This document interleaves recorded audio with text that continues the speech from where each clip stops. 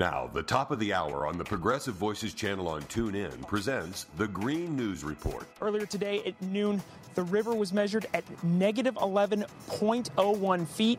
That's the lowest ever recorded here in Memphis. Mighty Mississippi River hits new record low. The merger is an all-stock transaction that's valued at $59.5 billion. Exxon acquires a major fracking company, expanding its fossil fuel production. Plus, climate change is coming for bees, beer, coffee, and your chocolate. All of those stories and more straight ahead. From BradBlog.com, I'm Brad Friedman. And I'm Desi Doyen. Stand by for 6 minutes of independent green news, politics, analysis, and snarky comment. Then in June, wildfires in Canada sent giant plumes of smoke down the East Coast, turning New York's air into Satan's butthole. As opposed to New York's normal air, actual butthole. Y'all been away for 5 months, and that's the best you can come up with? Oh well. Welcome back, Colbert. This is your Green News Report.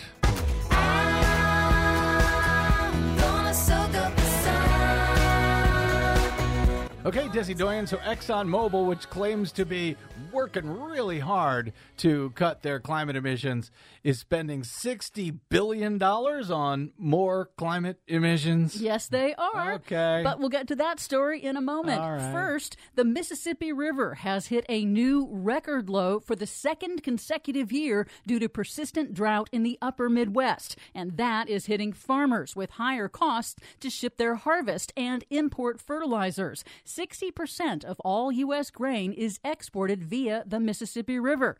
Plus, low river levels are also allowing salt water from the Gulf of Mexico to creep upriver, contaminating drinking water supplies. The U.S. Army Corps of Engineers now projects that the saltwater plume won't reach the water system of New Orleans, thanks to emergency dredging and new infrastructure. But experts warn of an additional long-term risk. This problem will recur, and most water pipes in Louisiana are made of lead, and salt water could leach toxic metals into the drinking water supply. Oh, boy. In Brazil's Amazon, rivers have also hit new historic lows, the lowest in more than 120 years of record keeping after months of extreme drought and record temperatures. Cargo ships are stranded in port, preventing shipments of food, water, and medicine upriver to remote villages. Scientists say man-made climate change is a major driver of the extreme heat and the drought in both the Amazon and Mississippi. I guess it is.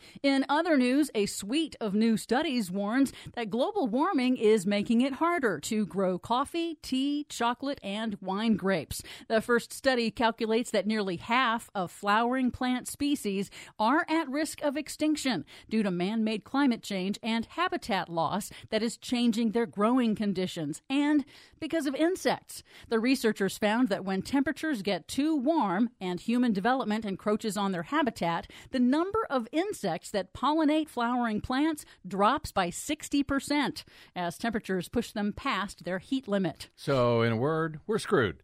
Another study warns that hotter conditions and the loss of pollinators will severely hit coffee and cocoa crops, which grow primarily in the tropics and rainforests under very specific conditions. Yeah, we're screwed. Climate change is also coming for your beer. A UK study found that rising temperatures and drought are making it harder to grow hops, a key ingredient in beer, decreasing both the crop's quality and its quantity. The study projects that hop yields will fall by as much as a third in coming decades. However, oil giant Exxon Mobil plans to boost its profits from making the climate crisis even worse. Fantastic. Despite warnings from the United Nations and the world scientists that fossil fuels must be urgently phased out, Exxon Mobil announced it will pay $60 billion to buy Pioneer Resources, a major player in the Texas fracking industry.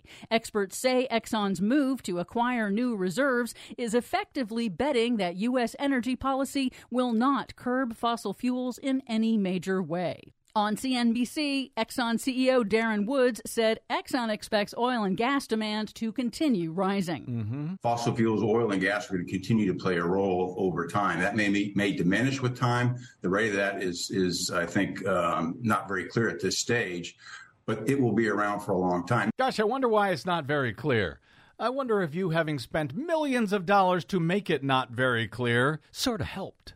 Finally, China is planning for a very different future than Exxon. In August, electric vehicles in China made up almost 40% of all new car sales. And Global Energy Monitor reports that China is on track to nearly double its current wind and solar capacity over just the next 2 years. China already invests more than the rest of the world in wind and solar development and is on track to blow past its clean power target 5 years early. And I thought China wasn't doing anything about climate change.